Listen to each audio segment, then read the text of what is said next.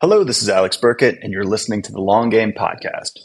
This episode is a part of our Kitchen Side series where we pull back the curtain and show you the behind-the-scenes conversations, debates, strategies, and brainstorming sessions that we have at our agency. In this episode, we do a deep dive on surround sound SEO. Surround sound SEO is a methodology that aims to monopolize SERPs for a high-intent keyword so that a brand appears everywhere at important stages in the customer journey.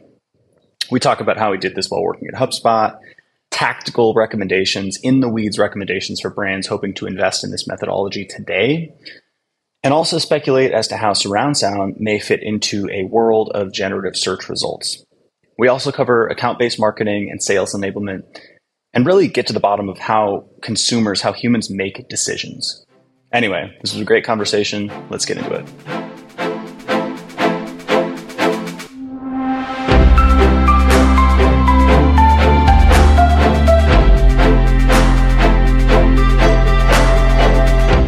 Okay, so something that content marketers will say and do say is, instead of looking at keywords, right? Like keywords are old school. Nobody does SEO anymore.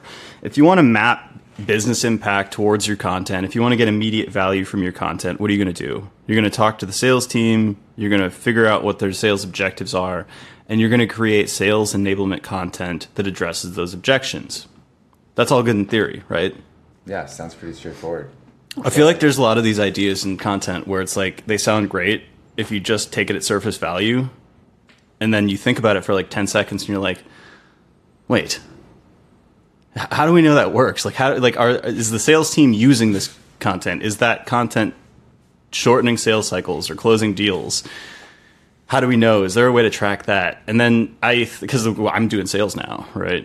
I don't send people content. They find content, right? Like that's a big reason people come to us in the first place. And that's more from the general lens of acquisition content, not necessarily sales enablement. But I'm trying to think like, all right, talking to a lead, we do a discovery call, figure out there's an opportunity and there's a match. They're within our SEP. They've got the budget. They've got the need. We go through a couple more conversations and we need to nurture them. There's, like maybe they're not responding to emails as quickly. This is the point at which I think content marketers would be like, send them a piece of content. What do I send them? Like, I'm just trying to think of like, what do I send? Like, if I send them a blog post about our barbell strategy, are they suddenly going to be like, nice, didn't believe that you were smart before, but now that I see that you've written a blog post about the barbell strategy, I'm gonna pay you. Like, is that how they make decisions?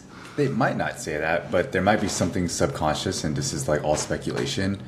I found that, so I do share content and in my follow-up emails now, but it's like case studies, or if we have something in our conversation and I'm like, oh, I wrote a blog post about that, let me share this because it's relevant and it shares my thoughts versus me just speaking at you. So the type of content I share is case studies. Like, even if they don't ask, I know that in most cases they're going to ask down the line. So I just share it in my first follow-up email after our discovery call. Like, hey, just in case you're curious, here's some case studies just showing the type of work we do and the impact that we've had. And here's a blog post about our barbell strategy, which kind of underlies how we build content strategy. And there were cases where maybe on discovery call, the prospect is saying like, yeah, we worked with this other agency and we grew a lot of traffic, but we're not getting any leads from it. And I'm like, oh, I wrote a blog post about that. I call it the traffic trap, where you're optimizing for traffic, but you ultimately, like, traffic doesn't pay the bills. And so I share that blog post and they're like, oh my God, this like accurately describes my situation. I'm like, yeah, we work with many clients who go through this. And that builds trust. And I've only had one or two people call that out before. They're like, I really appreciated that. I felt seen, type of thing. No, I think what that does is it's taking a common problem or like a common framework and applying like almost a contrarian or thought leadership take on it. And I think that can be really valuable. The example that I was talking about before was website redesigns, right? One of our clients talks about website redesigns. I come from the conversion optimization space. It's always been a hot button issue, and CRO agencies for years have been saying, don't do a radical website redesign just because you feel like it. Like, there are better iterative ways to get to the same outcome and eliminating or mitigating a massive amount of risk, right? And most of it is through like discrete A/B tests. Like you can rope those together for different pages and experiences. You can do message testing. You can basically validate a bunch of this stuff before you launch it to 100% of your audience. And then, which is what happens in most cases, like tank your conversions by 50% or whatever. So people who would be thinking, all right, web design, website redesign, that's like this theme, that's this like shibboleth in the industry. Your thought leadership, your sales enablement may be thinking about doing a web redesign. Consider this route instead. And it's like your unique process or your unique framework on that. And I think that's pretty similar to like the traffic trap, which is like, all right, go for traffic, grow traffic, business results aren't coming in. Why? Yeah. And you're like, here's a framework that I've discovered for this problem that you're dealing with. Yeah. But then when we go back and think about the type of content the marketing team usually creates for sales teams as, quote, sales enablement content, and then they complain about the sales team not using it. It's like, well, if it was valuable, there's probably no question that they would use it. Like maybe you're producing the wrong type of stuff. And what I see people creating in the name of like lead generation is really basic ebooks where they gate it, they get an email that they call a lead, and they're like, hey, these people, they're not actually like qualified. And when you look at the type of content they produce, it's like an ebook about what is product analytics or like the guide to product analytics. And it's like, oh, okay, this is just an example, but let's say they work at Amplitude and they're trying to sell to like heads of data or heads of analytics. Like a guide about analytics is not going to capture them. It's going to capture people who don't know anything about analytics. And so there's a complete mismatch in the topic matter, but just because the format is an ebook that's gated, people think that that's what gets them like qualified leads. So I think there's something that needs to be decoupled there, where it's like, what do our buyers care about? Write about that stuff and gate it versus like what's a topic that we should write about and like gating it and just not thinking about the intent. Or even for that example, like what is product analytics? There could be merit to ranking for that term and having an ebook for that term. I think though what we're talking about is like the sales. Like once you've established contact with the salesperson, it's like why would you rope all the way back to the initial starting point of the entire customer journey once you're already in a sales conversation, which assumes that they are not only problem aware but at least somewhat solution aware, right? They probably understand the landscape to an extent. They're talking to you. They probably understand a couple of competitors. So now it's like, all right, how do you like iron out objectives or objectives? What word am I looking for? Points. Pain points from there. Yeah, exactly. So are we marketers? I don't know the words anymore. I think the companies that do this really well are the technical software companies. Like I think of Oso, who we work with, and they have a page that's like, why use Oso, or like why software authorization is like hard to build. And it goes through like, here are all the different ways people have tried to approach this problem and the flaws in all of them. Here's the way we solve it and why like you should work with us. Like, and here are the flaws in how we work, but we also remove a lot of the work. And that's something where I'm like, oh, someone building out the authorization layer in a software is going to read this article and be like, wow, this person's thought through all the challenges I'm currently thinking through, and they have a solution. I should like consider this product. Like, that's really amazing content to share with someone who like you can't explain all these different ways of approaching authorization on a call, but they might want to read it and then understand your thought process, which builds trust and all of that. Yeah. I do kind of want really like technical there, but yeah. No, that's actually an amazing example. I was just listening to April Dunford's podcast, the positioning one, and I didn't listen to the whole thing, but part of it was talking about reducing risk or the perception of risk, which we talked about in our last kitchen side.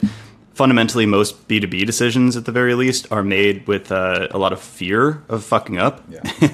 So I think it's at that stage where you're trying to reduce the perception of like, I'm going to make a mistake. And you can do that through many different ways. Like it's like actually a lot of product information. Like, does this do the thing that I want it to do? Does it integrate with the things that I want it to integrate with? Does it have the data privacy and security features that like I'm going to need to get this through procurement? So a lot of that information is not going to show up in search results or search data, but like that's going to be important to push through to that final buying decision. One thing that I was thinking about too is like, it depends on your product, but like at this stage, maybe one of the best things you can do is like, show the product, right? Like an interactive demo. And I guess that's not the same thing as our content and SEO. We don't think about that as content and SEO. But things like Novatic and Reprise, right? Like if you can actually like showcase a couple features and say like, hey, this thing works and it works in this way and other people have done it like this. Case studies, right? Like that's another thing that's like other companies like you or who you want to be like, who you aspire towards have worked with us and have gotten success from this. It's like you're trying to iron out some of those doubts at that last step. Yeah. Yeah, I think it's getting me to think more about what type of content we should be producing to help with the sales process. Like if there's patterns or questions that come up in every sales call. Because when I think about the type of stuff that I see other teams produce in the name of sales enablement, it's like, it's not this type of stuff we're talking about, and it's ironic because I think the more technical products, they sell to developers or engineers, and they have like a whole documentation section, right? Like that is that company's way of reducing risk. Like, hey, here's all our documentation and how our product works, so that you can feel comfortable knowing like how you're going to be integrating it with like whatever product you're building. Like, I wonder how we can take a cue from that and apply that to maybe less of the technical products to reduce that fear and perception of risk. You know, that's probably going to like product documentation. Yeah, for sure. You know what? Hilariously, one of the most effective lead magnets and sales enablement things is for enterprise SaaS. Those Gartner reports. Like you have to buy a license to basically give them out as downloads, and there's tons of stipulations in like the ways you can use them, and like putting like Gartner's logo on your site. Like they have tons of rules around this stuff, but they basically they've got the entire enterprise software industry basically held hostage because it's so effective as a trust mechanism, and I've seen it firsthand. Like it really does. It really does work for a certain class of buyer. I didn't understand that before. Like when I was at my last company, People AI, I remember the product and marketing team spent so much time on like the Forrester Wave report and like speaking to analysts and stuff. And I was just like, okay, cool, they're doing their thing. Like surely it's important. But now I kind of get it more. Like, oh, people actually really do just rely on these reports, these analyst reports to make a decision. Because I guess the thinking is they do all the heavy lifting for you, so that you don't need to start with, you're not evaluating 20 options, you're evaluating maybe 3. These reports. You know, it's so crazy. So I won't speak specifically to Gartner and Forrester. One, because I think they do hire quite a few actual analysts who do actual analysis, but I also think they're quite sensitive on the whole disparaging their name thing. So be careful here. But like, did you know, in maybe more of a consumer context, do you know anything about the Better Business Bureau? I heard that it's like not actually like a real official entity. It's like I wouldn't personally, like I would never call them a scam. Like personally, I would never say. I almost use that word. I would never say that they're kind of extortionary and like a little bit of a bullshit scam. But some people would. Some people would say that, you know. But like a lot of consumers don't know that. They think it's a governmental organization that just protects the consumer. Wait, explain more. Factually, that's not true. It's the word bureau, I think. It is. Well, okay, so like it's been a long time since I've worked in a consumer space, but when I did, like we dealt with that because like we were on the Better Business Bureau. And back then, all I can remember is that there was a lot of pay to play. A lot of payola going on. But like there's a lot of these trust symbols that garner a lot of attention, and like just I think the consumer's perception is very different from the reality of how like the underlying how these things actually work, which is often not as not as altruistic as you would imagine, you know? Yeah. All I know of Better Business Bureau is it's like if you scroll down to the footer of a lot of websites, it has like a badge there or something. And what you're saying that you can pay to use that? I'm not sure what you have to pay for. I don't remember specifically. I think that may have been one of those things. I don't want to get this wrong again because it's probably been almost like 8 or 9 years since I've dove into this world. But I remember like what I remember is that it was not as straightforward as like the BBB does like a review of every aspect of your business and gives you a score out of the goodness of their hearts. Mm-hmm. There's a lot of stuff like that, man. Like if you dive down in the, like Michelin stars, like that was initially a way to sell more tires. Tires, yeah. Yeah, like yeah. This takes me back to during the pandemic when I was watching a lot of Netflix, and Seaspiracy talks about how like they'll put this whatever like dolphin safe logo on tuna cans, and actually turns out that there was actually no verification of business practices. I'm like, oh, I bet there's a lot of shit like that in the world where if you just take it at face value and trust it, you can just be blissfully ignorant. But once you realize that a lot of these things aren't as they appear, you kind of become, I personally became a bit skeptical of all these things man. I see. Once you understand how broadly applicable the term propaganda is, you're like, oh wait, like, do you know anything about recycling? Not really. Okay, I think this was on the My First Million podcast, but a lot of what we believe to be true about recycling was actually a result of like campaigns from huge companies. I think like Exxon and Shell and companies who traditionally have not been known as like the most green companies for the environment, right? And it was really like the objective was to draw the attention to the consumer and place fault on the consumer. That was actually in Seaspiracy, I believe, as well. A lot of that talk on like how a lot of the environmental burden was placed on basically like 2% of the equation, which is what you individually do. But even when it comes down to recycling itself, I haven't researched this to the extent that I should have. I'm just speaking extemporaneously, is that the word? On the spot. You can only recycle plastic like 2 or 3 times, or like it's a very like finite amount. And doing so more than that like doesn't do anything additional like for the environment. Like there's all these things like where we spend so much time like separating our recycling and all this stuff, and then it gets thrown in the fucking landfill anyway.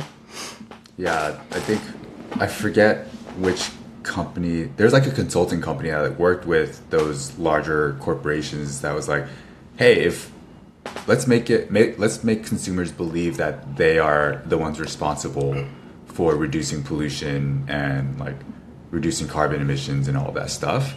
And I mean, it worked. Lo and behold, like you get hit with that message enough times from so many people, and I guess this might be a segue to your surround sound topic, but like you start believing it, right? Like, and then once you realize like, wait, it's these big corporations that aren't regulated that's causing the majority of the pollution and everything, then it's like, wait, why are we made to feel like we're responsible? I mean, we should still do our part. I think like I still recycle whenever I can and like reuse stuff, but that's always the question too, is like knowing all of this, do you still recycle? And the answer is, well, yeah, for sure. I try. I heard, and this needs to be verified, like I remember hearing like historically China would buy our recyclables, but they don't anymore. And so there's nowhere to actually put our recyclables, like as a country. And so it all kind of goes to the same dump. Mm-hmm. I really wish we had like a skeptical thing. Podcast producer, somebody who could fact check us live. Because right now I'm like, wait, we've said a lot of stuff here. Well, anyway, all that said, it could all be wrong. I await comments on like our inaccuracies. But I think the cool thing is like, the takeaway is like, there's a lot of messaging going on around us that leads us to believe something. Yeah, like that's my takeaway. And this flows into the surround sound stuff that we wanted to talk about. I think one thing that it's a very first principles idea that I'm always thinking about is like, how do we know what to believe, and what information do we use to make decisions, and how do consumers make decisions? This is evolving. Like that's the craziest thing about generative AI for me, is like it's not, everybody's got their like predictions, which you know what I think about those. They give more to the predictor than to anybody reading it. But one thing's true is that it is changing how people consume information and how people trust information. And maybe not at this point, but it will, right? Like the question that I ask is like a content marketer and SEO is like, if generative AI can surface pretty quick, pretty accurate answers, what is the value of content, and what is the value of creating new content? Like, what is the emergent value that needs to happen in order for us to stay on top of things and continue to add emergent value? like such that like generative AI couldn't do, right? But so the surround sound, let's go to the surround sound because this is something concrete. The surround sound strategy is something that we developed at HubSpot. The synopsis is, in traditional SEO, you want to try to rank your content for a high value keyword. And the better the intent, so like if you could rank, let's say you could rank a product page for a product related keyword. That's the center of the bullseye. And then you've got this whole customer journey landscape that flows up to the top of the funnel where you're trying to attract people in, trying to educate them down, and eventually they become aware of your product. That's like kind of the synopsis of content in SEO. So the surround sound strategy is saying like, hey, what if we like chopped off the top of the funnel for now, looked at the highest intent terms that are mostly at the consideration stage when they're looking and comparing among different products, and we really thought about how consumers are making decisions at that stage. Like if they're searching for live chat software, you can look at the search results now, and it's not a bunch of product pages. It's actually a bunch of review sites, and it's a bunch of affiliate bloggers and listicles, and other companies are writing blog posts that are like, here's the 19 best live chat software solutions in 2023. And there's a bunch of long tail variants of this, like best live chat software for small businesses. And you can go on and on, like it fractures out into a million pieces. But in those search results, you got to think like this person's searching for a bunch of options, right? They're not just looking for, they don't know that they're looking for HubSpot. They don't know that they're looking for Olark, if that's still a live chat software. They're trying to get like 5, 7, 10. They're trying to get a handful of options, and then they're going to go into that comparison stage where they're going to use information like we just talked about, case studies, product specs, interactive demos, etc., to choose among those different products. But the goal of this stage is to bring salience to your product, to your company, and to get into the initial set of conversation, to get into the initial set of comparisons. So the surround sound strategy said, let's map out all of these important keywords, the ones that are decently high traffic enough to make it worth it, the ones that are high enough intent, and let's not just rank HubSpot. Let's have HubSpot appear in every single search result. The SERP monopoly strategy, I believe Nick Eubanks called it. And that was something that we worked on in 2020 or something like that, 2019. Arena was largely responsible for scaling that out. HubSpot, I think, really operationalized it and executed it in a way that a lot of other companies struggle to do, because it's really like there's a multifactorial problem. It's like, you know, you can't just reach out to G2 and say, hey, I'm a new startup in this space. We make CRM software. Can you put us up on the top of that, please? And even affiliate bloggers, you can't just be like, hey, can you remove that top listing that makes you 10K a month and put us up there? You can't really do that, right? So there's a whole bunch of stuff that we did at HubSpot that made it effective. And we can talk about those specifics. But the other thing that I wanted to talk about is now there's a huge tie-in with generative search, right? Because what generative search is doing is it's not just taking your standard ranking signals. It's not just taking the number of backlinks and the quality of backlinks and the on-page content. So when you search for best live chat software now, it's not just listing the best 10 optimized pages for that search intent. It's summarizing a bunch of the information that's been written about best live chat software. And it's giving you a couple answers. And of course, it's sourcing this from URLs, but like now it seems like there's a whole multitude of factors that wasn't considered before. So then, I've yet to spend a lot of time on this piece. That now becomes, when you talk about this surround sound, I think about all those different websites that rank for best live chat software as points of influence. Like every link that someone clicks on when they're evaluating live chat software, each article is going to either, if you're trying to be on, like if you're on them, the more lists you're on, the more influence you have, and like the more reason for the searcher to believe that you are the best product. If you're absent from a list, they're gonna maybe look at other products. And now when I think about the search generative experience, that's now another medium to influence the decision, but I don't think anyone's really figured out how you show up there yet. So I guess that's a big question. How do you show up there? I think the hardest part about that question is that we don't actually, I mean, I don't know, maybe other people do. I don't know what goes into, I don't know what inputs they're looking at to come up with those answers. Right. I can assume that it's a large basis of text analysis. Like they can look for like the frequency and like the importance. I don't know. I mean, maybe Google's using other signals, like what social media mentions there are. Like I have no idea. But like my my first principles assumption to all of this is that all of the things that are good for brand awareness in general are probably good for being included on the generative search experience, right? Like if you're mentioned in text strings with the category keyword that you want to be mentioned for, not just on blog posts, not just on your own blog, not just on your homepage, but in conversations on social, on review sites, all across the web, even if you didn't get surfaced in the answer that Google gives you with generative search, like I still feel like that would be useful just from a, well, holy shit, like this company's appearing everywhere in relation to this category that I'm searching for. Yeah, I mean, I just did a search for best live chat software, and 2 of the 3 links that show up in the generative AI modal are not in like the top 20 search results. Which is fascinating. So that was something that perplexed me a little bit too, because we did the surround sound strategy for best content marketing podcasts, and I think we're in all the lists. We're pretty much there, and then we appear on the feature snippet. And then for the generative response, we are in it, but we're very, very, very low. So I was like, how do we optimize that? Well, before we talk about generative search, maybe I could give you a couple tactical things that are actually really useful for the surround sound, the old school way. Okay. First off, you have to define your category. And the best possible way to do that is to narrow your chunk to the smallest possible sliver of your category, because it's going to be very hard to compete in existing things like best CRM, and for us, like best SEO agencies. So, right, like we're mainly competing in the B2B space. So like a better opportunity for us would be best B2B SEO agencies, at least to start. And then you can kind of ladder your way up.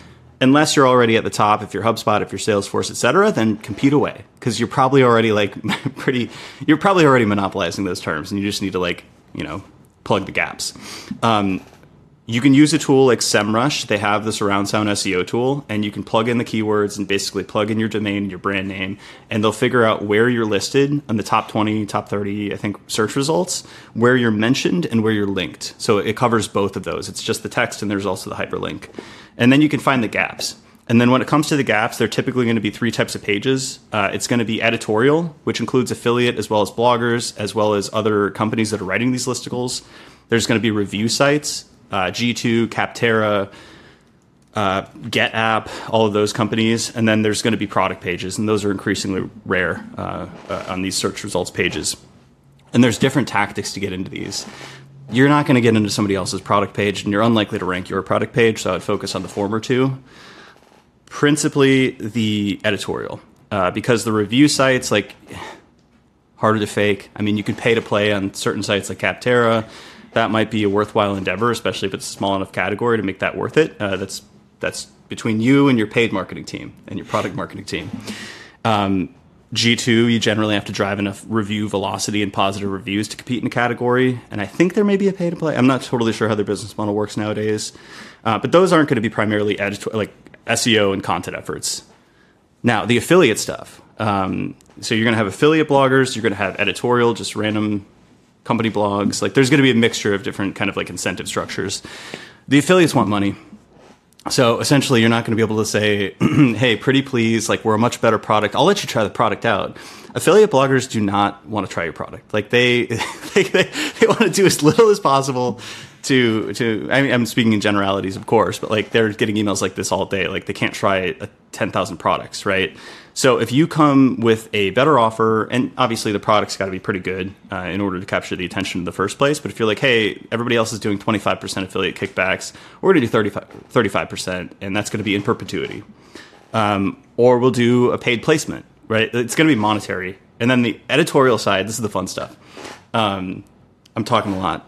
Do you want to chime in at any point? Or? No, all right, cool. I have stuff to add once you move away, because I think there's other channels to do surround sound, but continue. Yeah. So the editorial stuff, I'm just going to give some hacks.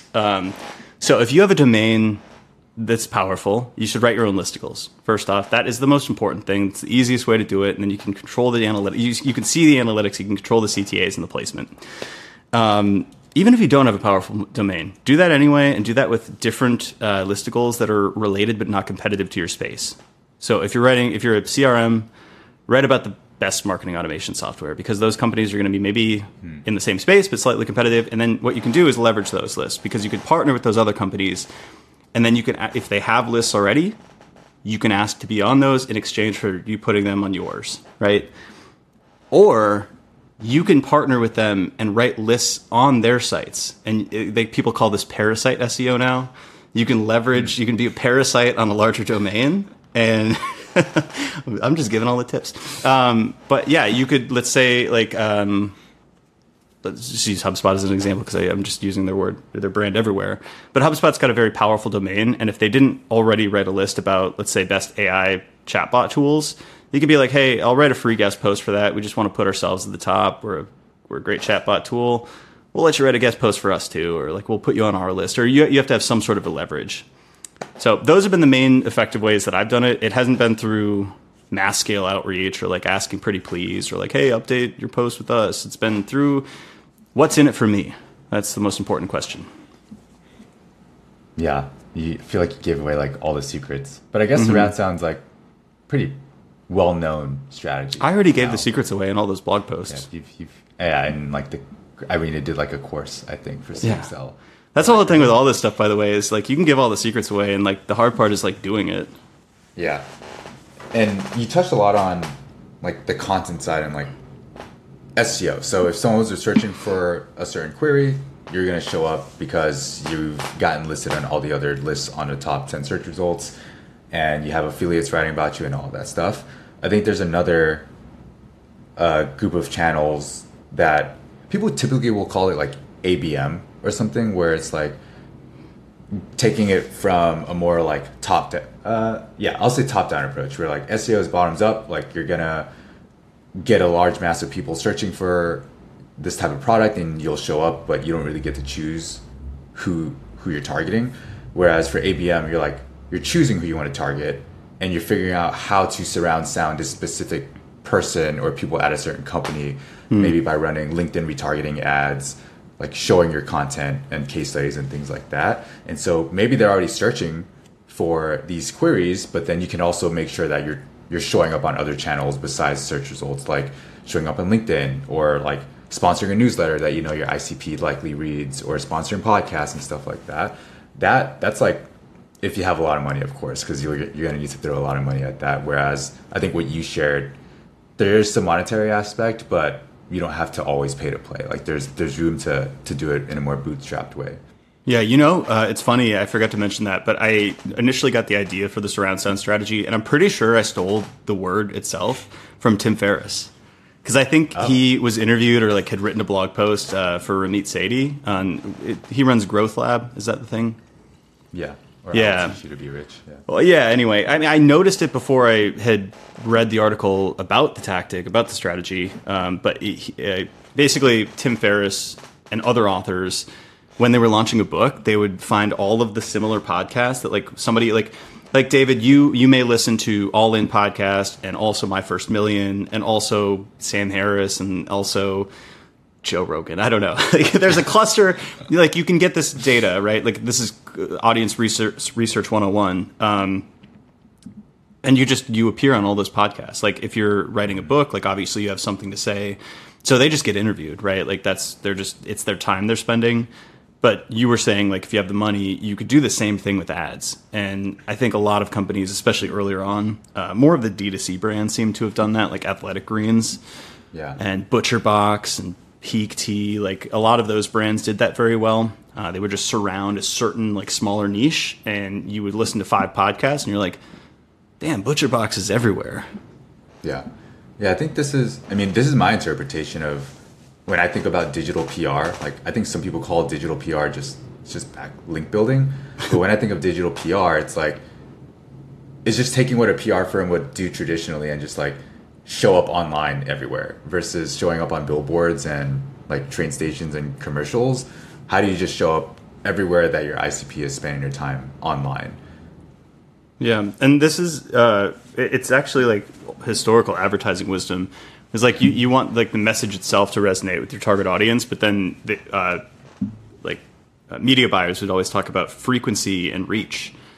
So the reach is how many or who you're targeting, but there was also the frequency component, which is how many times did that person see the message, right? Because it wasn't like after one time they were like, oh, I got to sign up for this. It's usually after like 5, 6, 7 where they're like, seems pretty interesting. Yeah, and even on the flip side, like once you've already made the decision, so I take a similar approach where if I'm recommended a movie or a show or a book, until I hear about it like 5 times, I don't really listen to recommendations. But then one example that's recent is The Bear. Like I think Sam on our team mentioned The Bear, Yeah. and then someone else mentioned The Bear, and someone else mentioned it, and then it got nominated for all these awards. I'm like, okay, this is beyond a tipping point. And now that I'm watching it, I'll mention I'm watching it to other people, and they're like, "Oh yeah, I love that." So the surround sound continues, like to validate, like, "Oh, it's a good choice for me to now watch this show." Oh, that's so interesting. Yeah. And it makes you dig your heels in more, like, "Oh, I made the right choice." Post-purchase rationalization. That's something we always talked about in e-commerce. You know, you wanted not just to like close the sale. You didn't just want to sell the blender. You wanted to make sure 5 days after the person didn't regret it. Yeah. So when you think about, I guess in SaaS, like maybe after a year or something, like say you got a customer, they're with you for a year, probably evaluating other solutions. But if they go looking for other solutions and seeing if they can replace you, but you still show up as like the top option, then you're probably going to be like, well, there's no better option. If they're like showing up on all these recommendation lists, I probably can't find anything better. Like as frustrated as I am now, I'm probably going to be more frustrated if I choose another solution. So it's also like a retention play in a strange, like probably not very difficult to measure that, but thinking about it psychologically, it reinforces that you are the best option. I've never thought of that. That's a really good point to add. I also wanted to add with your point on the Bear, it made me think that the other factor in this is not just the frequency of mentions or of appearances, it's also the amplitude of each mention. So like it's the magnitude of like how much you trust that individual. Because I gave this talk at growth marketing stage, and the example that I used was the book *Sapiens*, which was really popular a couple of years ago. But I heard it recommended everywhere, and I also listened to Yuval Noah Harari on a ton of podcasts. And then I remember it was Pep Laya who was like, "Yo, I'm reading this book *Sapiens*. It's awesome." And I really respect Pep and his book recommendations. So eventually I was like, yo, I got to check this out. And I was talking to a friend the other day about how I source book recommendations, because I'm the type that buys too many books. So I'm trying to really like pare down and prioritize and really maximize my time reading instead of just like expansive, like reading a lot of trash. And you get a lot of book recommendations, but there's I trust you, David, actually. When you say I should read a book, whether it's business or sci-fi, I think those are the categories that I think it's like I trust your recommendations because you don't give them lightly.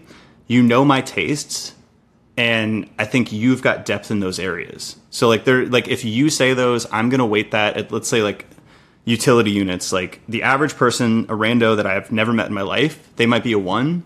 They're going to be like a 5 or 10, and I'm going to like weight that a little bit higher. So it's like you could obviously apply that to other areas. You know, if people love Tim Ferriss's recommendations, like he I don't know if he does affiliate stuff or if he ever has, but he could be the greatest affiliate marketer of all time. People wanted his ads, right? He did this experiment where he turned them off, and people were like, no, I really want to know what you recommend. You know? Oh, yeah. So maybe appearing on Tim Ferriss's show is worth like 100 points, and like a different podcast with a similar reach is like worth 20. And it's hard to parse those things out in some cases, but I think like with search results, you can kind of tell like G2 is probably worth quite a bit more than your average affiliate blogger. Yeah. Comparably hard to get onto those lists though. Yeah. I think that was heavy. Wait, one more thing. Can I add one more on surround sound?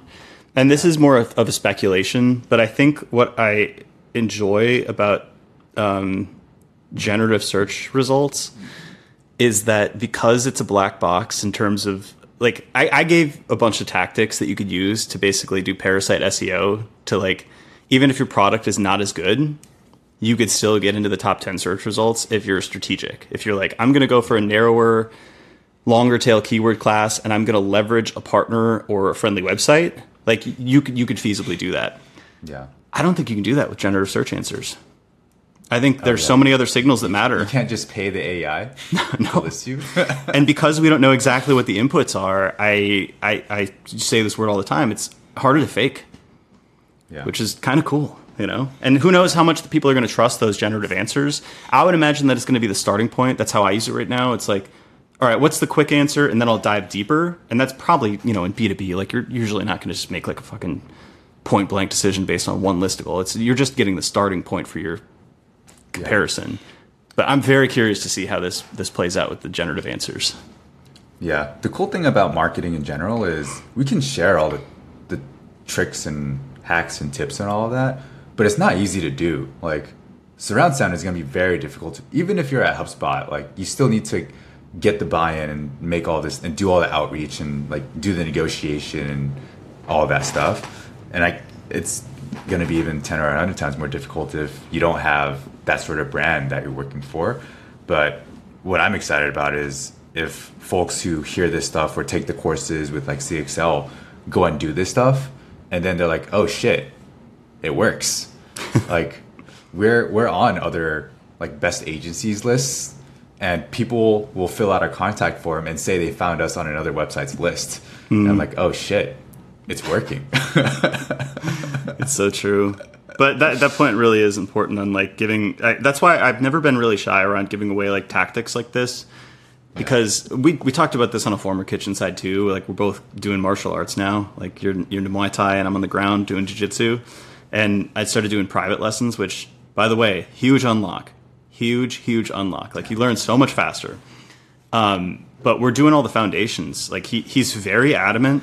My coach is very adamant on, like every time I ask questions, I'm like, what do you do next? Or what's the other person do? He's like, hey, hold on. Just practice this thing 1,000 times and then we'll move on to the next thing.